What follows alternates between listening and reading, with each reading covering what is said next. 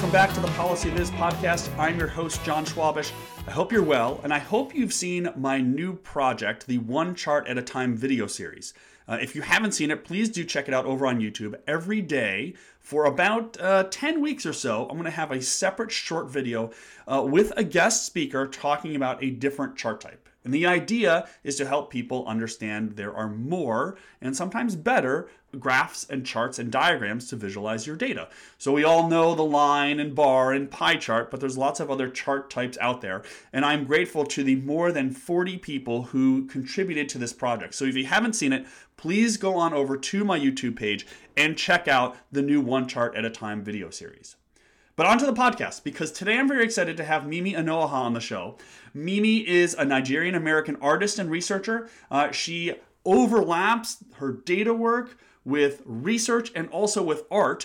She uses multimedia in her art. She uses print, code, installation, video to call attention to the ways in which those people and communities on the margins are sometimes differently represented, abstracted, and missed by our data and by our technology systems. And I found Mimi through her Missing Data project, which collects data that seems like it should exist but doesn't, which I think for many of us who work with data, we tend to download some data and we find that within the survey, within the data itself, there are missing observations within the data. So someone doesn't answer a question in the survey, and that's a missing value. But Mimi's Missing Data project takes this a step further with data that you think should exist, and yet it doesn't. And so we talk about that project. We talk about a number for other projects, including one about the work of W.E.B. Du Bois. And we talk about her process and how she combines her data, her research, and art in her work. So it's a great conversation. I hope you'll enjoy it. So here's this week's episode of the Policy Viz podcast with Mimi Onuoha.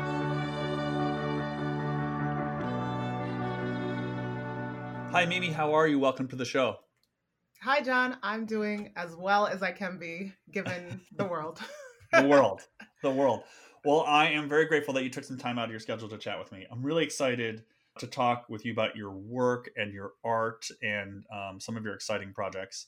It's not every day that I get to have like a real artist on the show. So that's an exciting part for me. Oh, you're going to regret it immediately. We just love to talk about ourselves and our work.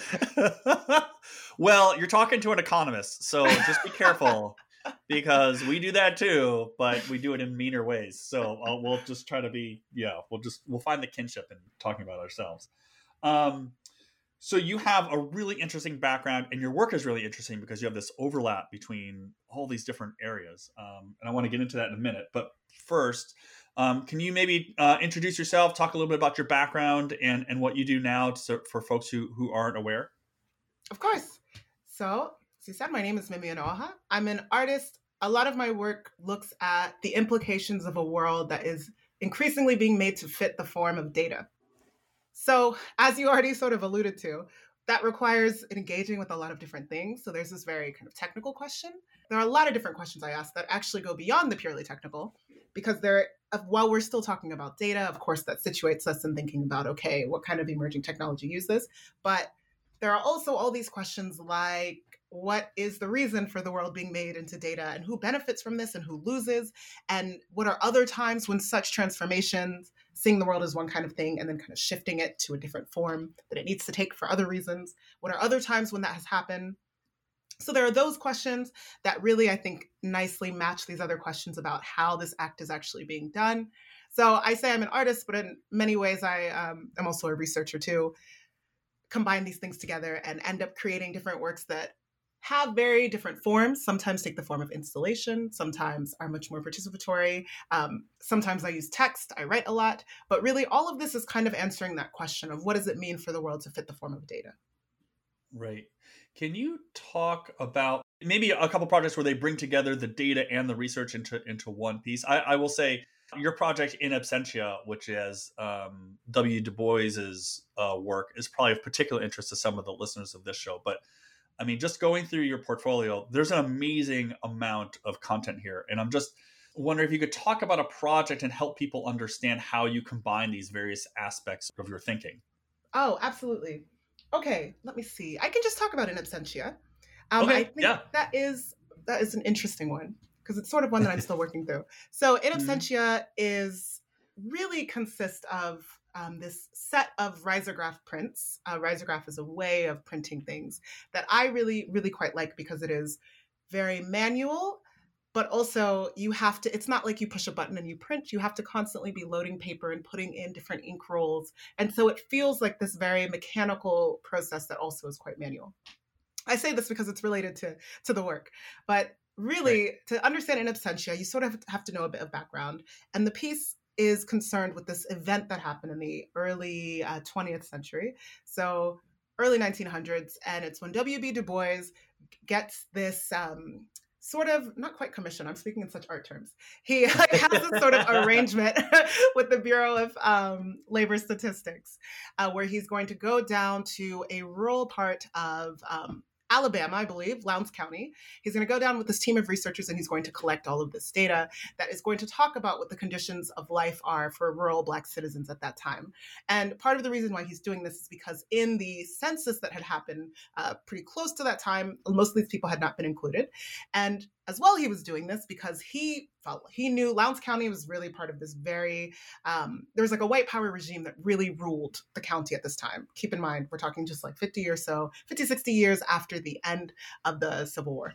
Mhm. So he goes down there and he's thinking, okay, maybe if I can collect this data, what I can do is present this vision of Black people in America that actually first is tied to the conditions that people are really facing. And hopefully by doing this really steady, like kind of social science work, sociological study, by doing this expansive study, I can really bring out some kind of data that will tell us a story that pushes back against a lot of the paternalistic or racist or condescending kind of attitudes that he was seeing in white dominant culture at that time.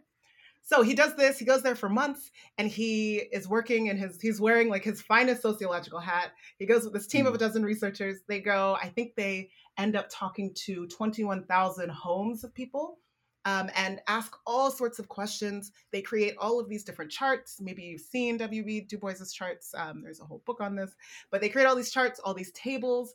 It looks very modern. They do all this work. They're there for such a long time. They finally do this. W.B. Du Bois, he sends it off to the Bureau, which remember, he had already been in conversation with them. He already had this working relationship where he would collect this data and then they would publish it and kind of disseminate it. So he sends this thing off to them and then he waits for it to be published. And he waits and he waits and he waits and nothing happens. And so finally he sends them a letter. He had been communicating with them by sending letters. He sends them a letter. He's asking, when is this going to be published? And they write back to him and they tell him that it's not going to be published at all. And also that this document that he had created is gone. They're like, it's destroyed. Mhm. Sorry, it doesn't exist. Yeah. And there's some contention about why this is the case. Their reasoning is that they say that he didn't, like, technically there was something wrong with the data. W.B. Du Bois is like, we were going back and forth about the data. What are you talking about? This was fine. It was fine Yeah. all along. It's that you didn't like the results. And so this is the claim that he makes. He's like, they didn't like the results. That's why this thing, my finest sociological work, disappears. Mm. So I tell this whole story. This really gets at your question where Yeah. you were like, how do you combine all these things? Yeah. No, it does. It does. Absolutely does. Yeah. And so this story, I learned about this story and I was just absolutely fascinated by it. A lot of my work, I said, I'm interested in what it means to turn the world into data. And a lot of the way that I think about that is by looking at patterns of absence or removal. When it is that things are seemingly missing, when it is that they are actively removed. And this was just such a wild example to me. And it is also a really powerful example because it ends up being something that Du Bois like kind of harkens back to later on in his career. And so what I did was I created this whole exhibition. The exhibition is also called In Absentia, so it's a bit Mhm. confusing. It refers to two different things. But I created this whole exhibition that was really thinking about this moment and thinking about the different absences in the moment. And so on this one level, one of the things I created was this sort of artistic publication, which was meant to take the place of this missing report, this report that disappeared.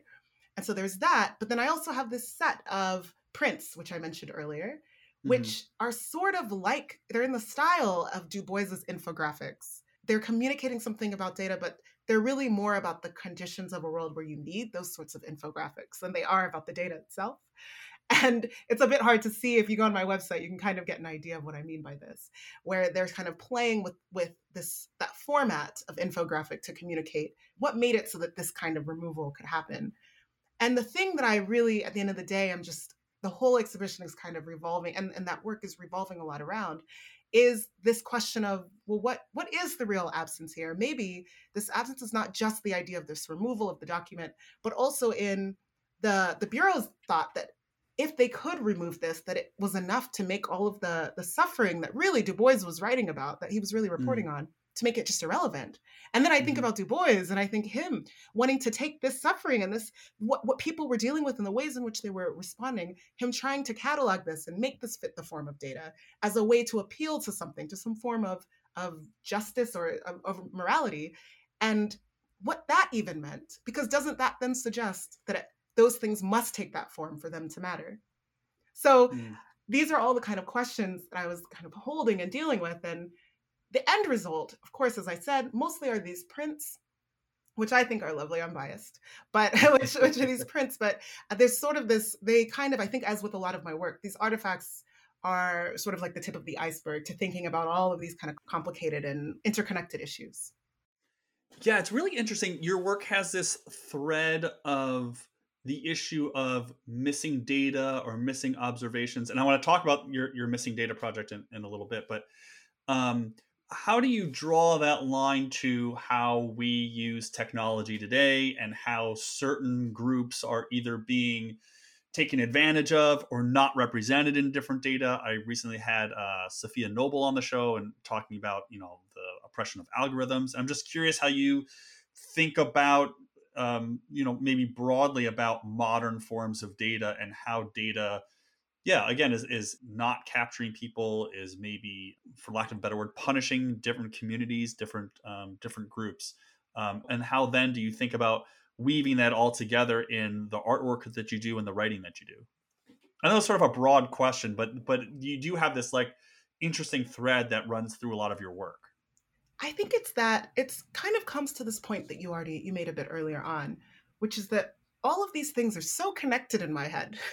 Yeah. It is so clear, to think about data and the things that it cannot capture is to think really about what is the need? Why does it need to be able to capture this? I think that Du Bois story it's so fascinating because it took place in the 20th century, but it is extremely relevant to right now. I think that sense that he had, which is justified and which I'm grateful for, is still one, it's the same kind of issue that people are grappling with today. And I think that in many ways, the reason why I like to start from this place of absence, removal, the missing, is because the story is not of one thing, it's of an entire system. And the thing about looking at what isn't there is that it, by default, forces you to think about, okay, what is and what led to that? Why are things that way?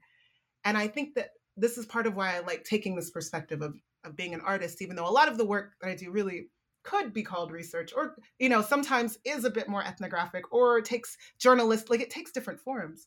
But I find a lot of space in saying, no, actually, I'm looking at this from an artistic point of view, because I think that a lot of what the hardest creative work, the hardest thing to push back against, is the narrative of what these things can do versus what they are doing, and seeing like the distance in between that.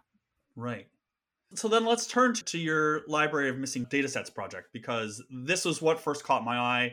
I read about you somewhere and was like, whoa, that's an incredible project. So can you talk about that project a little bit? And then maybe we'll try to, not to be a pun so much, but we'll try to fill in the gaps on the various questions I have about that project. Oh, that pun was intentional. Don't pretend.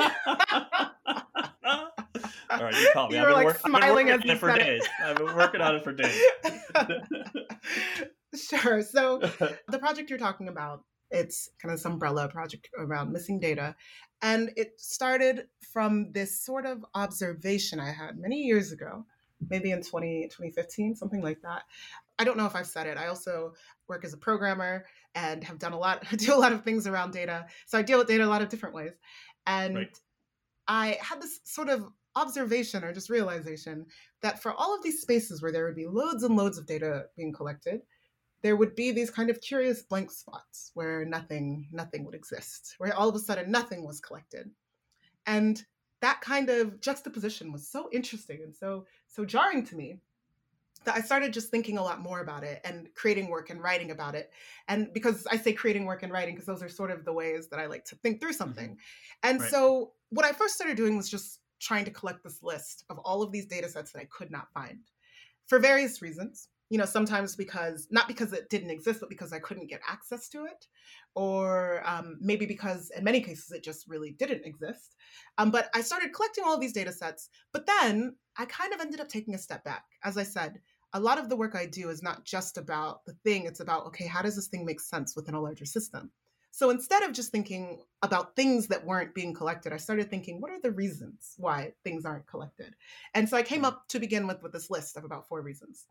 And I'll kind of go, if it's okay, I'll go through some of them and then give a bit of an example. And so the first one was this reason that often the groups who have an incentive to collect something won't have the resources to, and vice versa. The groups that have the resources won't have the incentive. And this was really the first thing that got me thinking about this, which was, remember, this is 2015. I was thinking about civilians killed by the police. And that was a moment where there was a lot of conversation happening around that. And at the time, that was a missing data set. And now it no longer is. Now actually people have collected it, or lots of different organizations and groups working sometimes in concert have collected it. But at the time it was, I was like, wow, we have so much data around justice, around policing, around crime. Nothing about civilians, citizens, just people, just civilians, I say, who are killed by the police. And so I was thinking about why that was. And again, this sort of difference between resources and incentive emerged as really a primary reason. So that's one reason. There's a lot more to say about that, but we don't have all day. The second reason was that sometimes the burden of collection isn't perceived to be worth the return of actually having the data. And this came up for me. I was really looking a lot at data around sexual harassment and sexual assault. I was having so many different conversations with various groups and people talking about how so many people are disincentivized to come forward and talk about this because of what they'll be put through in having to talk about this. And that actually they're like, you know what, it's not worth it. I'd rather just not have this data exist in the world than have to come forward about this. Then there is this third reason, which is, I think, one that I quite like, which is just that some things resist metrification. That this comes back to this idea that not everything can be quantified. And one of my favorite examples that seems like it wouldn't fit this is actually cash. When you compare cash to credit card transactions, so wonderful for a world where you need data. Everything is tracked. It's fantastic. Yeah. But there's this kind of anonymity to cash, this like shadowy nature to it. I had all these conversations with statisticians who were talking about this problem of needing to figure out how much US cash is outside of the US and where it is. And this like virtually impossible to track. You can model it, but difficult to track. Yeah. And then finally, this final reason was that there is sometimes an advantage to some form of data not existing. And in some way, that really speaks to all of these reasons. If something doesn't exist, there's an advantage for some group in it not existing often. But specifically what I mean is for the group that is situationally disadvantaged, the group that like doesn't have as much power in a situation, sometimes intentionally will say, actually, no, we don't want this to exist because we know how it could be used against us. And the example that I used, I think at the time, was around sanctuary cities. This was, I remember, 2015. There was this question of when all these different cities were coming up with municipal ID cards, there were some who would actually, I should rewind. The point of a lot of municipal ID cards is to make sure that undocumented people can have some form of identification while also providing lots and lots of benefits to people who do have documentation as well. And there were some cities who would say, okay, to collect the information we need for this, we are not going to save it because we're worried that whoever, this is again 2015, whoever comes into power might try to get that information and use it in a way that would be disadvantageous to undocumented people, which was true. And that as well. And so I started focusing on those reasons and taking a step back, looking at those patterns. And then this sort of snowballed into a much larger project, which has involved working with different groups who are missing some kind of data and thinking with them about whether that should be filled, whether it shouldn't, what the ramifications of that are. And then this sort of art project, which are these libraries of missing data sets, which are these different cabinets that are always themed around either a location or a theme or a topic. And in them will be these filing folders, and each of them is titled with the name of a missing data set, but all of them are empty. And it's, I think, I found it to be just a very grounded way of thinking about these topics, which I think is what I'm always searching for, something that feels like evocative and makes sense, because so many things when we talk about data feel abstract and in the air, And actually, these are very real issues for so many of us. And so, Right. yes. So anyway, that's my Yeah. long, long overview of that No, project. it's fascinating. It's a great story. It's a great project. I mean, I'm always struck by, just as another example, like the United States' inability to count the number of people in prisons and jails just strikes Mm-hmm. me as fascinating that we can't get a handle on that. I mean, especially in prisons where people are there for, some longer period of time, it would seem that you could just literally walk down and count people. But we don't have good counts of people in prisons and jails, which I just, kind of blows my mind in some ways. Oh, it's Um, great. It really, I think looking at this, it really does. I told you, how there's, again, the narratives versus what things are like on the ground. This idea of just like a kind of easy, clear, like there, like an easy way of just collecting the data. You look at it and you're like, oh, this is so fragmented. Different states yeah. have different ways of doing this. There's this kind of tension between the federal, state, municipal level. Yep. Like this is a jagged project. It's very difficult. It's not smooth. It's not seamless at all. Yeah. You mentioned that you work with some organizations to maybe help them identify missing data sets and whether they should go out and collect those data sets. Can you talk a little bit more about what that process is like? Like a group reaches out to you, or you're connected with a group, and then do you have a conversation about, yes, this data set would be great. It doesn't yet exist. Can we go get it, and should we go get it? So that is a really interesting question. I think, again, very biased. I think all of it, all of it is interesting. But this, so this was something I don't do so much anymore. I pretty actively try not to, but especially in those early days of working on this project, where I really was, as I said, thinking through it and talking with many people, it was a thing that kind of emerged without my seeking it out, which was just that and this happened really in two cases. There's one, in fact, I'll kind of go over both of them because they're interesting, very different. There's one case which is super public. I ended up meeting with these Broadway performers who were very cool and had been doing this huge kind of data collection project on their own. I don't know if they were classifying it as that at the time, but it is absolutely what they were doing. And what it was about was how there's no data for the racial demographics of Broadway performers. And there is a lot of data about the demographics of audience members, because this is what makes the theaters money, knowing the demographics of the audience members. Right. But in fact, there was none of this data about the performers themselves. And this was a group of Asian American performers who were really feeling like they were not getting cast at the same rates of some of their other counterparts. And so they were like, actually, why don't we just collect some data on this? Why don't we see? Because every time we try to bring this up and say that we don't get cast, people say, oh, what are you talking about? Who knows? What about this show and this? And so they thought, yeah, okay, well, let's get some numbers. Let's do this. And so they had already been doing this for a long time. They were doing it for years. And then I just kind of got connected to them. And at the time had been talking a lot about this missing data set idea. And it just was a framework that really worked so perfectly with what they were doing. And so I joined on at the very end and helped them do a little bit of the analysis that they were trying to and do some visualization. And then I also wrote an article about it for courts so that it could kind of get a bit wider. And it was a really just very lovely, very neat project in the sense that, as I said, they were the ones collecting it. They managed to collect very completely this kind of data because they were in the space themselves. So the people they were collecting it on, they knew those people. They could actually reach out. It's very rare. Actually talk to them, right? Yeah. So it was like a closed system, which you so rarely get, where the people themselves are, make up the group and can do a lot with that. And so we were able to demonstrate that they were absolutely correct.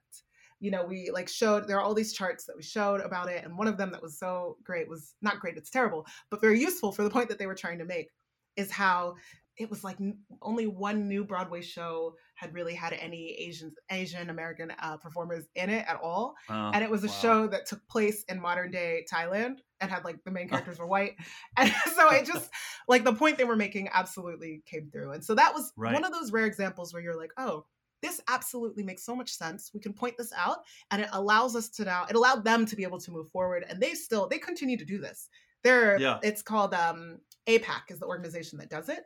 They are amazing. They're still doing it. They're, constantly have met with all these different theater companies and really done a lot with that. So that's really one example. Yeah. As I said, very neat, very almost inspirational. Yeah. Now, on the other hand, I had a lot of conversations with a group of people who were working in the restaurant industry, were undocumented workers. And Hmm. we're talking about being this sort of open secret, as they put it, of underpaid people, undocumented workers working in the restaurant industry.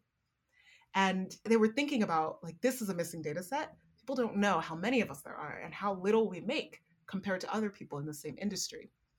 And we sat and talked about this. And at the end of the day, we as a group are in for that capacity of the project, we didn't do anything because what they really landed on was that to do something in the short term would basically make things much harder for them. Sorry, things something that would improve it would improve the situation in the long term, but in the short term, it was going to make things harder for them because it would mean kind of going public, putting a name to who they were and talking about Right. being documented. And they were like, it's just not worth it. And Yeah. so this is a point where, it wasn't it's missing. That doesn't mean it should be filled. It doesn't mean it Mm. shouldn't be filled, but it doesn't mean that it has to be done in this particular way. There might Yeah. be a different way, and maybe this is something where it's like, okay, this has to be dealt with in a different kind of organizing capacity, maybe. And so Mm. that was a little. It's good. It's really instructional because the point. I've said this before. The point of this project is not necessarily to fill everything. It is to think about all of this wider system and all these different groups who are impacted by it and in different ways, and really to find a way to hold all of that and find a way to think and talk about it so that you can actually decide what you should do. Right. I'm curious from the perspective of having a data set. So this is sort of going in maybe in the weeds a little bit. But assuming I have a data set and then there's missing data inside that data set, which is probably, well, just certainly a lot of people's challenges, right? I have some survey from wherever and I download it and there's, I just start analyzing it and there's missing stuff all over the place. When you are working with some of the groups that you've worked with, the APAC group, I think is a good example, right? Like you created a bunch of visualizations, you did the analysis of it. What do you have techniques or strategies that you follow when you're working? You have a data set, but there's missing components within that data set. Mm, yeah, this is one of those things that I really think is so context specific. Ah, It's so because this and it my overarching principle is that data collection is actually about a relationship. And it's this, at its simplest, there are two kind of nodes in this relationship. There's the group, and I'm talking really more about civic data in a way, but there's the group that wants to collect something and decides they're going to collect something. And then there's the group that makes up the collected. yeah.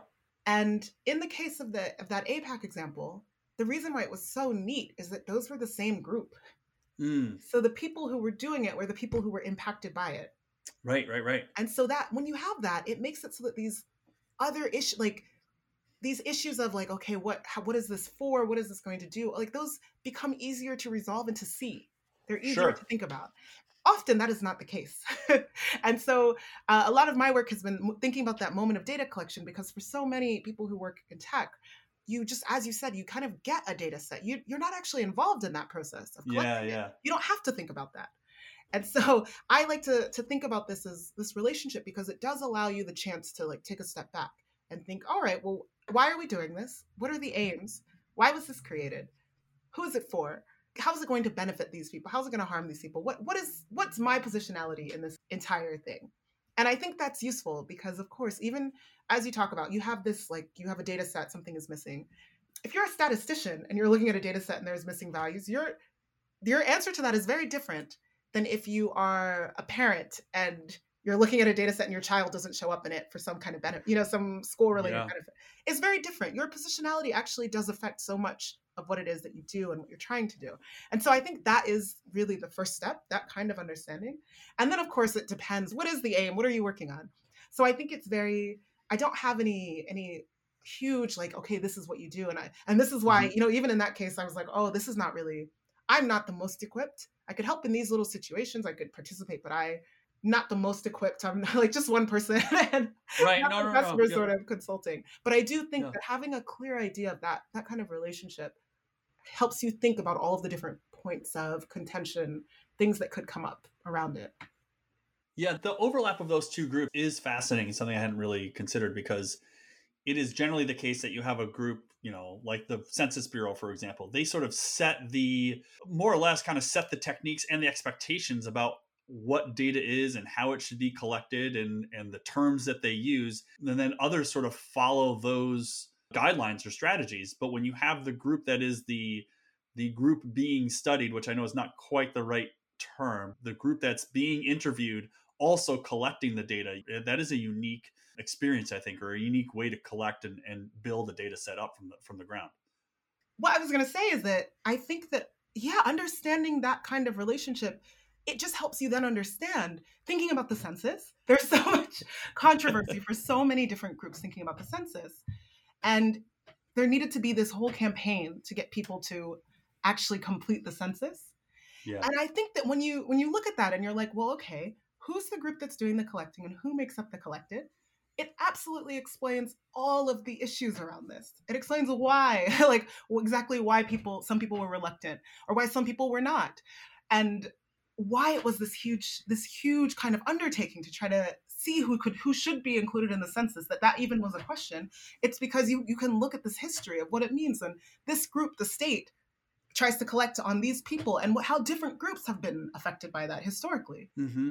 Just really, to me, opens up these doors of then understanding these data collection processes and then the data sets that result from them, which will then go on to be used in all sorts of different settings.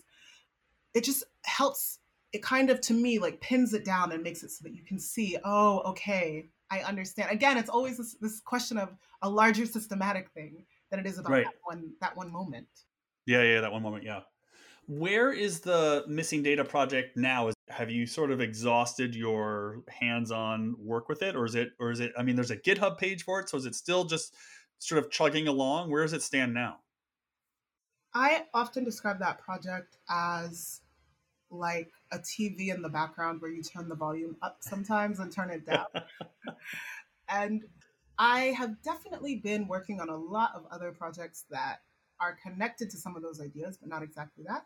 I think the next step in that is that there is some stuff I would really like to do, kind of playing with the idea of different types of missing data and kind of really diving a little bit deeper into thinking about, as I said, trying to find ways to connect between, okay, how is this different in different settings, depending on what you're talking about. And so I think that there could be some things coming up in the future with that project. But for a while, I would say the latest iteration of it probably happened in 2019 or so. And something I do a lot in my practice is I will remake a project, but in a different way and create a new version of it.